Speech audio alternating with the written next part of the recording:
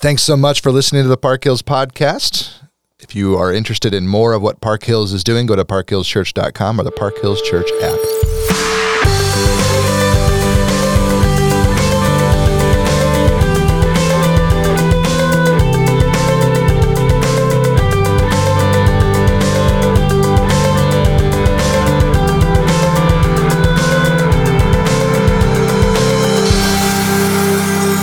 So for those who are listening in real time, we do our best to record a podcast or two a week to stay ahead of the curve if we can. But there are some weeks that just things get crazy out of hand, right? Well, like when you have your hair appointments, it pretty much throws off. Hair appointments. You got to take the cat to the vet Groomer. to get the groom. Yeah. I mean, I don't have a cat, and my hair appointment did not affect this. Just to be clear. At least we have hair. Things do happen along the way. Yeah. So just, some of you come up to me on a Sunday and go, where's the podcast? Just be patient. We do our best. If you're listening in real time, you know that we're like a week behind. We're going to catch up, right now. Also at the same time, if you're not listening in real time, if this is like 5 years from now and you're listening to this because you finally found us and you're listening to all this, hey, welcome. You didn't even know that we missed an episode. So forget everything we just said.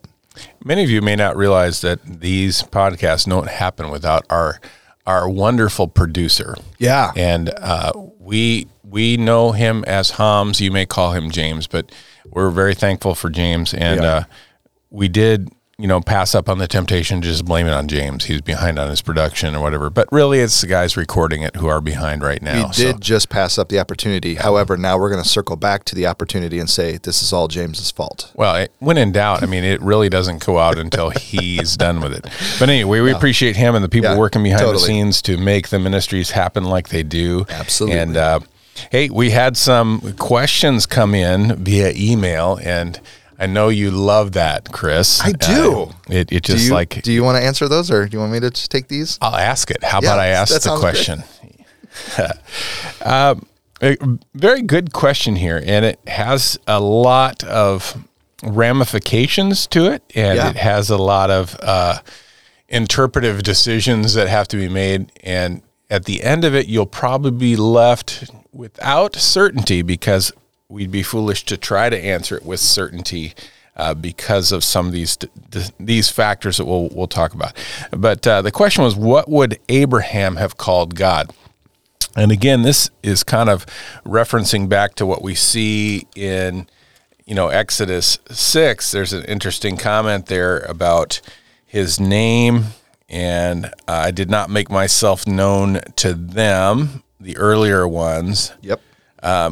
And obviously, there's something significant about this Yahweh being used here. So the question then, okay, when we see Lord and some of these other names, so what would Abraham have called God since he would have been before this Exodus time period? Yeah, thank you for that nice, easy, light question. Oh, it wasn't my question. I'm aware. Don't shoot the messenger. So, to be honest with you, this is a big problem in scholarship. They argue with each other, and there's a myriad of papers that are way boring and deal with intricacies of Hebrew and textual criticism and things that people don't necessarily care about. However, the question got asked, so let me throw out my, drip drop. Do you want to hear my answer first? Yeah, go ahead. I don't know. Yep, great answer. So I also don't know. Not sure we can know. I also don't know, but here's a couple of things that you might want to consider when you ask a good question like this, because it is a good question. What did Abraham call God? The problem is, as we just read, Exodus 6 is shortly after God reveals himself to Abraham as I am who I am, or we call it Yahweh, right? And in Hebrew, that would be Ehyeh, Asher, Ehyeh. And then later on, it becomes just call me Yahweh, which means just the shortened version of that longer name, and it means I am. So then the question becomes, well, what did he call God?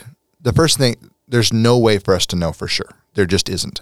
Second thing is, when you go back to Genesis, and we just talked about this a few minutes ago, there actually are spots where Abraham calls God the name.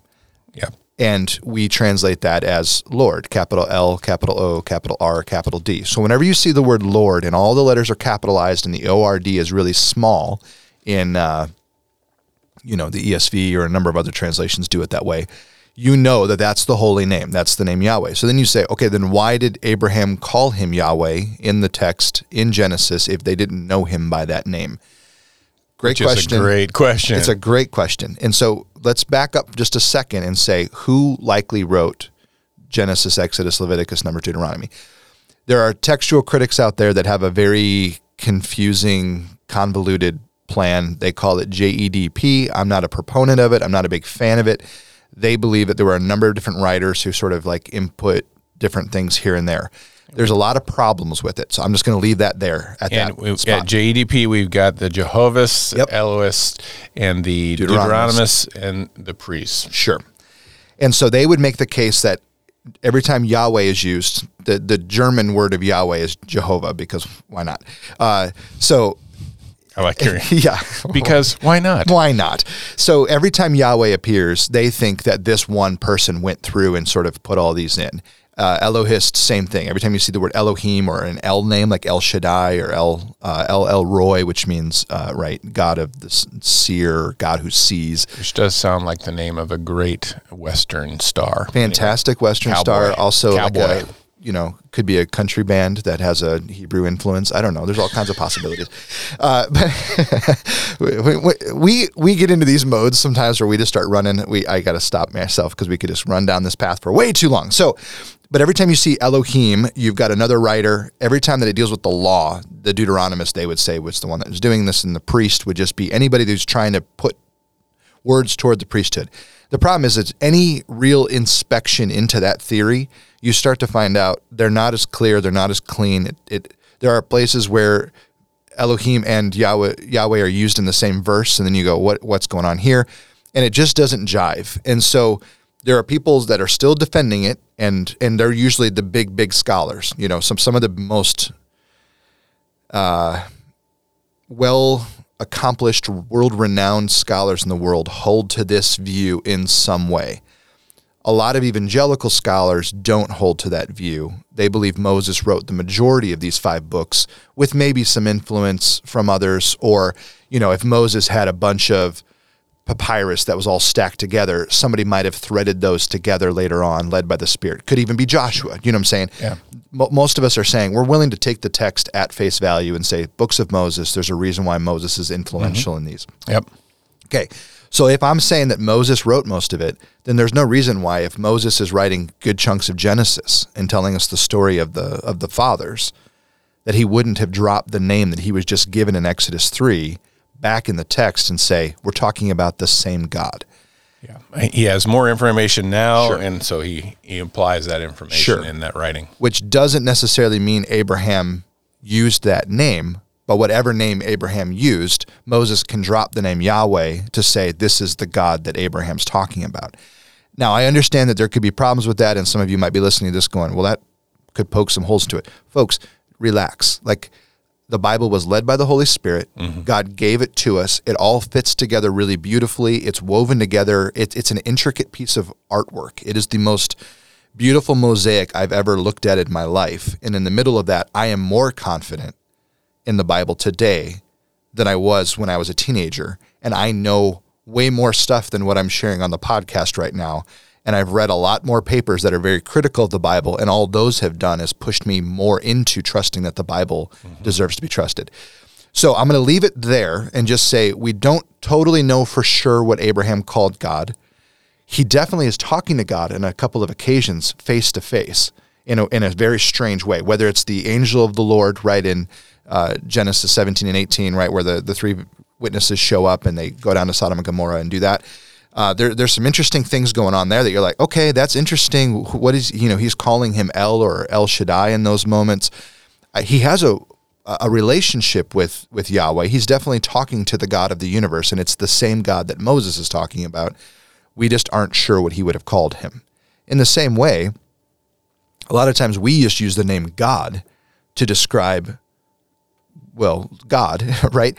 But really what we're talking about there is Yahweh. And we know that Yahweh is Father, Son, and Holy Spirit. So if we pray to the Son of God, Jesus, and we are asking the Father for something on behalf of the Son, being intermediated by the Spirit, we're using God for all three of those Yeah. individuals at the same time. That word is really just it's a concept. It's not even really the title of who he is.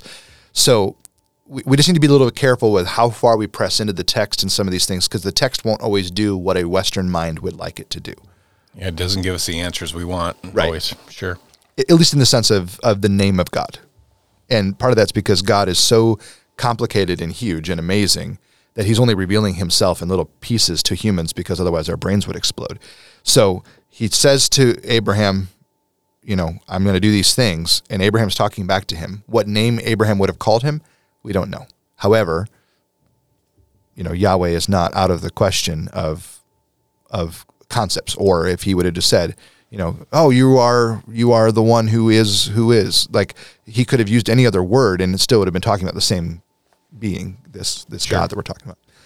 All right, we have one more question that came from a listener. Yeah, and some of you who are, kind of keeping time here going, okay, you guys just spent all the time on a question that's not even with the most current thing. So we're still technically not even caught up. But some interesting things happen here, especially when we get into the 10th plague, the Passover, and the firstborn of livestock. Yeah. And if people are paying close attention, we realize that, okay, the 5th plague, the Egyptian livestock die, and we see there in verse 6, and the next day the Lord did this thing, all the livestock of the Egyptians died. So if the livestock is all gone, then how does the Passover then strike the firstborn of the livestock? Sure. So it creates some questions there, doesn't it? Sure, it does. And then if you look down too, you've got the hail also killing some livestock, and then the locusts come and destroy all the fields, and you're going, wait. Okay, so if all the livestock died in plague 5, how are they affected in plague 7 and then in plague 10? There's a number of answers here. Again, let's trust the text first, and let's not assume that the text has it wrong. Let's back up and let's say, what are some logical explanations for how this could be? So the first thing is, and again, I'm just breaking down some of the scholarly literature here. I'm just going to give you a couple different scenarios to show you there are really good explanations for it, and then we'll just leave it to you to decide which one you want to go with, or if you want to go with none of them, it is what it is. So the first thing is, there are some Egyptians that start believing Yahweh is true, that he is who he says he is. And we have in the text, even in those couple of plagues or strikes, where they start putting their animals away because they trust, this bad stuff's happening here, we should probably take care of this. So one could suggest that it's possible that some Egyptians believed that God was who he says he is, and that their livestock were spared, in which sense they might have sold their leftover livestock to other people, right? And we're good to go. That would be one possible explanation. Another possible explanation in the 5th plague there is it says none of the Israelite livestock are harmed. Mm-hmm. So it's very possible that the Israelites take a bunch of their calves and lovingly give them to the Egyptians, or the Egyptians purchase them. Or the Egyptians take them. All the possibilities. So you could say it's possible that because Pharaoh's animals and the house of Egypt lost everything, that they are either pulling from the Israelites, or they could be pulling from other nations. They're sitting on they are the richest nation in the world. Mm-hmm. If America lost all of its livestock today, you know full well that we have the capability to go out and buy a bunch of livestock and bring them into the country pretty quickly. Some other nations would become quite wealthy quite quicker. And why wouldn't you do that, right? I mean, if you're Nubia and you're wanting to trade with Egypt and you have a bunch of livestock and they just lost all theirs because of this thing, you could sell them. So that's another possibility. I would not have expected you to bring Nubia into our podcast. You're welcome. Yes. Well, one of the pharaohs long before this was actually from Nubia. There was a huge, anyway, sorry, nerdy. I'll stop. I could just see, when I look at Mark's face sometimes, I can tell, Chris. He's going to go into nerd mode here. And then I just tell, all right, fine, I'm done. Focus. So those are some very real possibilities. So either some Egyptians kept their animals aside because they trusted Yahweh to be Yahweh. The Egyptians could have seized animals or purchased animals from either Israel or another nation. Or another thing that's just possible, and I'm not a huge fan of this one, but we just don't know for sure, so that we could throw this out. We don't know how long between some of these plagues. Mm-hmm. I mean, Moses could be doing this for a couple of years, in which case, if a cow is able to reproduce after just a couple of years, you very possibly could have that same thing that I mentioned in the first part here, a seizure of animals or some animals that lived through it because the Egyptians trusted that Yahweh was real. And you could have a multiplication of those animals, and those animals could grow up to birth. Or they have calves, and all the calves, were in a shed and survived, but the big animals all died. Now those calves have grown to age, and then they're the ones that are affected in Plague 7 and in Plague 10. So I'm throwing those all out as possibilities. Again, the point that I'm trying to bring up here with both of these questions is they're great questions, and I love that you're reading the text slowly and you're actually spending some time going, whoa, what's going on here? Yeah. Every time you have that happen, just slow down and start asking yourself some questions. How could this be possible? Instead of just immediately going, the Bible doesn't seem to make sense here, because that's what some individuals do today, right? Or it's contradictory. Yeah, they jump and they freak out about it. And it's like, no, there's perfectly logical explanations for how these things happened. So we can just rest in the fact that the word is the word and that we're good. It's also possible, the one last one that I didn't bring up is that these are localized strikes. So one thing could be that Plague 5 only affected the people around Pharaoh's household, and the rest of Egypt steps up and takes care of this. But by Plague 10, it's like, you all haven't listened. I told you what to do. And Plague 10 is the death of all the firstborn animals, livestock, people, and we're done. And at that point, you're like, okay, that makes sense. You could have the whole land affected in Plague 10, whereas not all of the land was affected in Plague 5.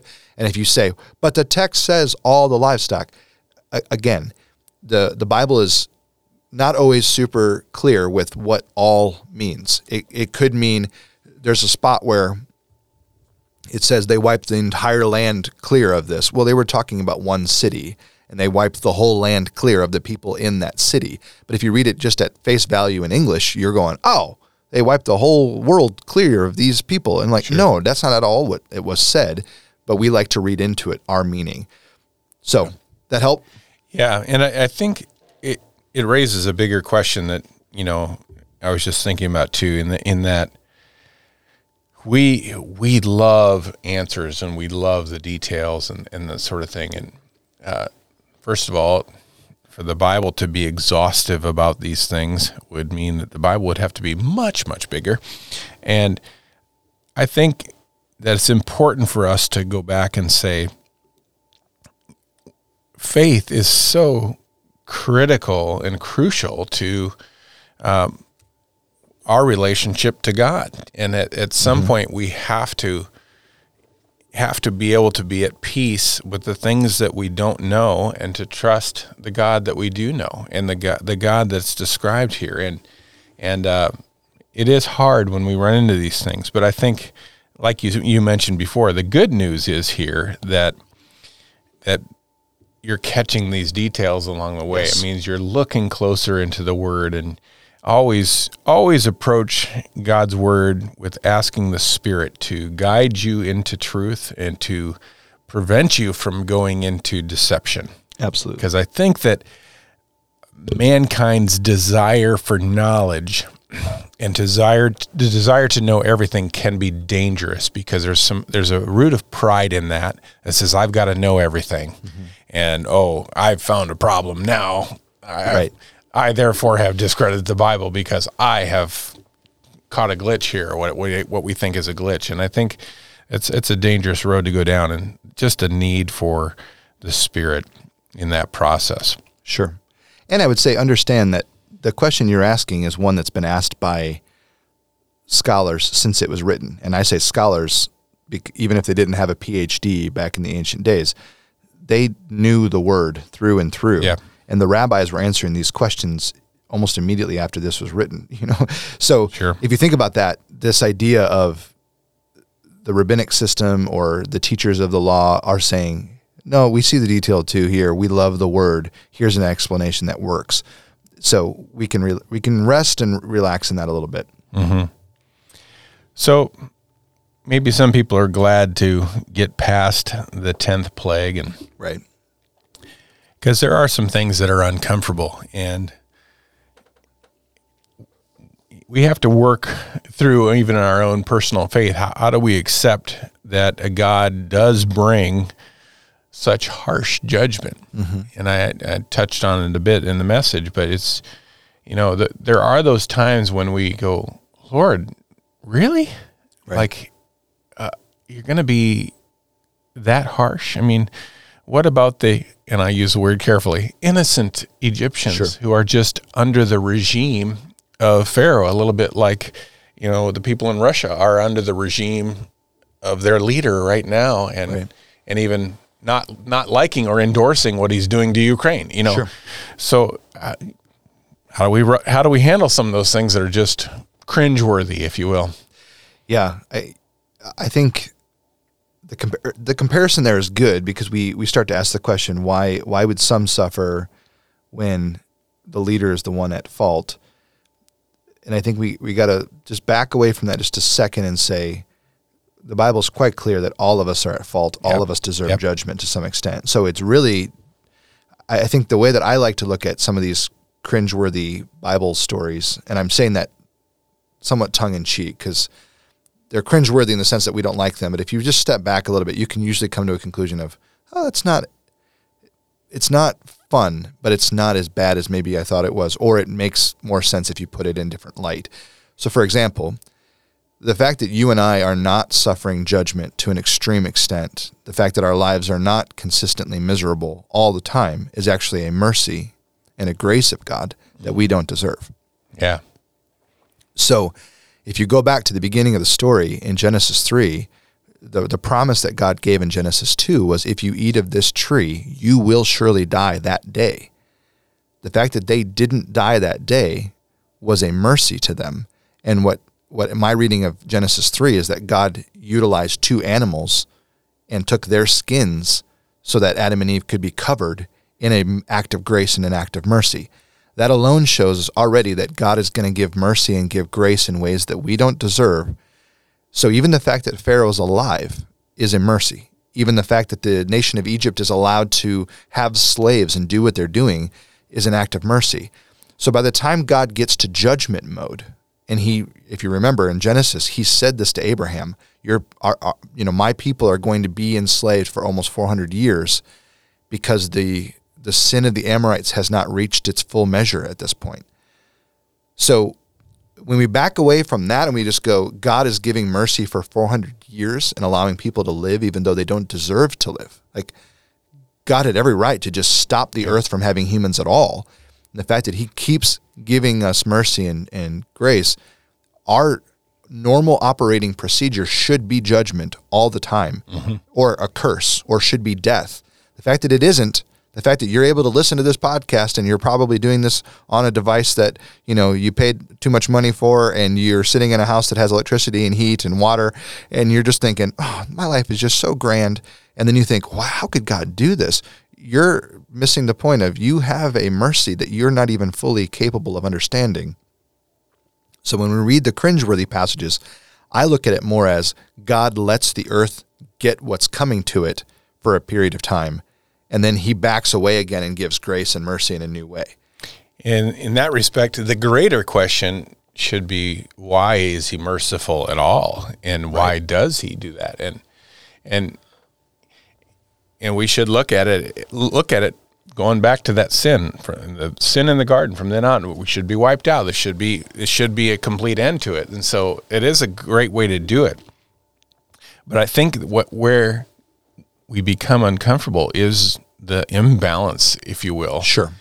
Of, okay, why are they so blessed and why are they so cursed, if you will? And, take it back to, why was I fortunate enough to be born in this country during this time? And totally. And why is my family not Ukrainian, and why are we not trying to find some place to run and hide, and why am I not going to war? Those kinds of things.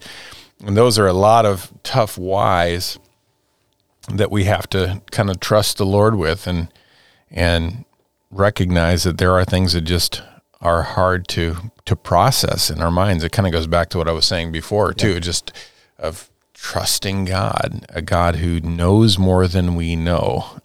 And it might sound or feel circular for us to say that. You have a trouble with the Bible, trust God. And you're like, well, God gave us the Bible, and I don't like this part. What we're saying here, loud and clear, is these are passages that also we've struggled with We struggle, I've had conversations with you about some of these passages that are really tough, and you've always been a little further along in the faith, at least as far as years go, just to be clear on the podcast that you're older than I am. Oh, is that true? Yeah. And you followed. Can you prove that? You shush. You followed Jesus for longer. So one of the things I've always learned from you is that when we really wrestle with a tough text, you have a relationship with the Lord and you trust him. So you're willing to start by just trusting him first and then going, all right, now let's look at the text and let's let it make sense with the idea that I trust God completely, which has spoken to me in huge ways. And that's really my approach to the text in general. And I think my favorite scholars, that's their approach as well, is I have a relationship with God. I know him to be true, to be good, to be faithful, to be pure. All of the things about God are true. This text bothers me. So it probably isn't a problem with the text. It's probably me wrestling with God on some major thing. And I like to think of it as I sort of just go to God and I sort of grab onto his hand imaginarily, and say, all right, lead me through this. Yeah. Help me just understand it in a different way. That's not to say that it's going to be easy to explain to a college student or to a high school student that comes in my office and is freaking out about a tough part of the text, because I still got to start that same process with them. I know it's hard to hear, but you have to start by just trusting God. They're like, well, I do. Okay, you do, but you're really angry about this text, and I understand why. And then sometimes I go back to that mercy thing that I just shared a little bit ago, and they go, yeah, I've never thought of it that way. And then you start to back away and you go, whoa, I don't like that this is happening, but this is more plausible than I thought it should be. The strikes or, the clearing of the land in Joshua and Judges. And you start there's some parts that just make you feel icky at first glance. And then you back away and you say, what's the grand narrative of Scripture? And you back away one step further and go, all right, who's the one telling us this story? It's Yahweh. Yeah. And he says he's merciful and that he's just and that he does the things that he says he's going to do. So if we trust that and then move back into the text, we start to find places that we're going, okay, I can live with this a little differently. Yeah. And when we come to the whole thing of what's fair and what's not fair, sometimes I like to go back and kind of reverse engineer that a little bit and say, okay, so right. If let's use current stuff. If the people of Ukraine, if it's unfair for them to be going through what they're going through, and I would say it is, then they should not have to go through it. But then who should go through it? Well, nobody should have to go through it. Okay, then so no hardship, no struggle, no trial ever. Oh, wait a minute, we're talking about a perfect world. Yeah. Okay. So if God shouldn't allow any hardship to happen, then therefore God should do that for everybody. And then if there's no hardship of war, there's no hardship of poverty, then we're talking about a utopian perfect environment in which kind of like was wrecked by sin back in the garden. Sure. And the grand narrative takes us to a place where one day we will return to that state. Exactly. And that's what all this is in between. That's what all the Scripture is about. Sure. It's God sorting through and providing an avenue back to that, mm-hmm. and showing his character in that. And it's weird to do that, but I mean, it's like anytime something hard happens, God, if God were God, oh really? Let's talk that through. Okay, so what you're saying is God should allow no hardship to anyone ever. Well, I just don't want it to happen to me. Well, okay. So why shouldn't he? It's the same thing that, so it's an interesting way of talking that through, but it also helps us go, that's what's so beautiful about redemption. And, we just talked about Passover and how, and that connection in the New Testament, mm-hmm. and Jesus being the ultimate Lamb of God who takes away the sins of the world. Totally. That desire we have for, I don't want to say fairness because that's a whole other issue, or justice, but that desire we have for something better, for a perfect environment for people to feel loved and cared for and all that stuff, it's met in Jesus. Yes. And it's like, it's coming. Keep your eyes on him. Totally. And I think one of the things that I always throw into this discussion as well is the two people in Scripture who are described as righteous and not deserving of what they get are Job and Jesus. And both of them get a pretty bad deal. So you start to think of it that way, and you go, if the perfect Lamb of God, who is the ultimate Passover lamb, by the way, and who is making correlations to the strikes, these 10 plagues, these 10 strikes multiple times in his ministry. And at the same time, you've got Passover itself being a rich tradition that just tells us Jesus is coming. Like we've done Seder dinners before, and you just see Jesus in everything of it, and you go, it's like God set this in motion so that they could see Jesus more clearly when he's here. Yes, that's the answer. So if Job and Jesus are described as righteous and described as having done nothing wrong, and Job isn't described as having done nothing wrong, but it says he's a righteous man who gives sacrifices for all the things he does. Jesus is the only one who never has to sacrifice because he didn't do anything wrong. But both of those individuals are the only characters we have in Scripture with really no negative side to them, and yet they're both the most harshly dealt with in some sense. You and I don't have much to complain about if things don't go our way. Yeah, exactly. At least that's in my opinion. We at least deserve some of the hardship. Right. Hey, we're running toward the end of our podcast time here, but I will just say, can we just talk about hemophobia here for a minute? In that there's just a lot of blood here once the sacrificial system is enacted here.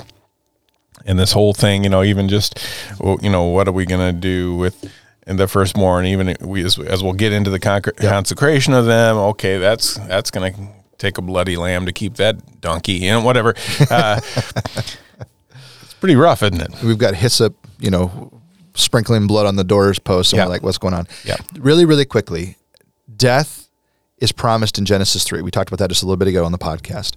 Death is not given to Adam and Eve, but it is given to some other animals in response as a sacrifice.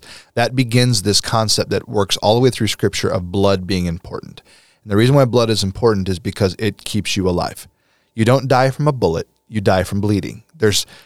Whether it's internal bleeding or external bleeding, we don't die because of some instrument being used on us. You spring a leak. Right. You die because blood runs. So the fact that happens, in Leviticus it actually says, in blood it gives life, therefore blood must be accounted to pay for the death that you deserve, which then moves us to the Passover meal and the giving of the lamb, and then it passes us all the way to Jesus, whose blood must be shed so that our sins might be forgiven.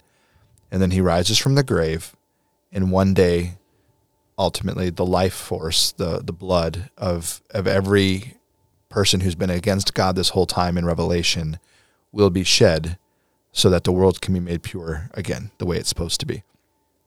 It's a tough concept to think about, and we don't love it in modern, American parlance because blood's kind of icky and we don't like talking about it.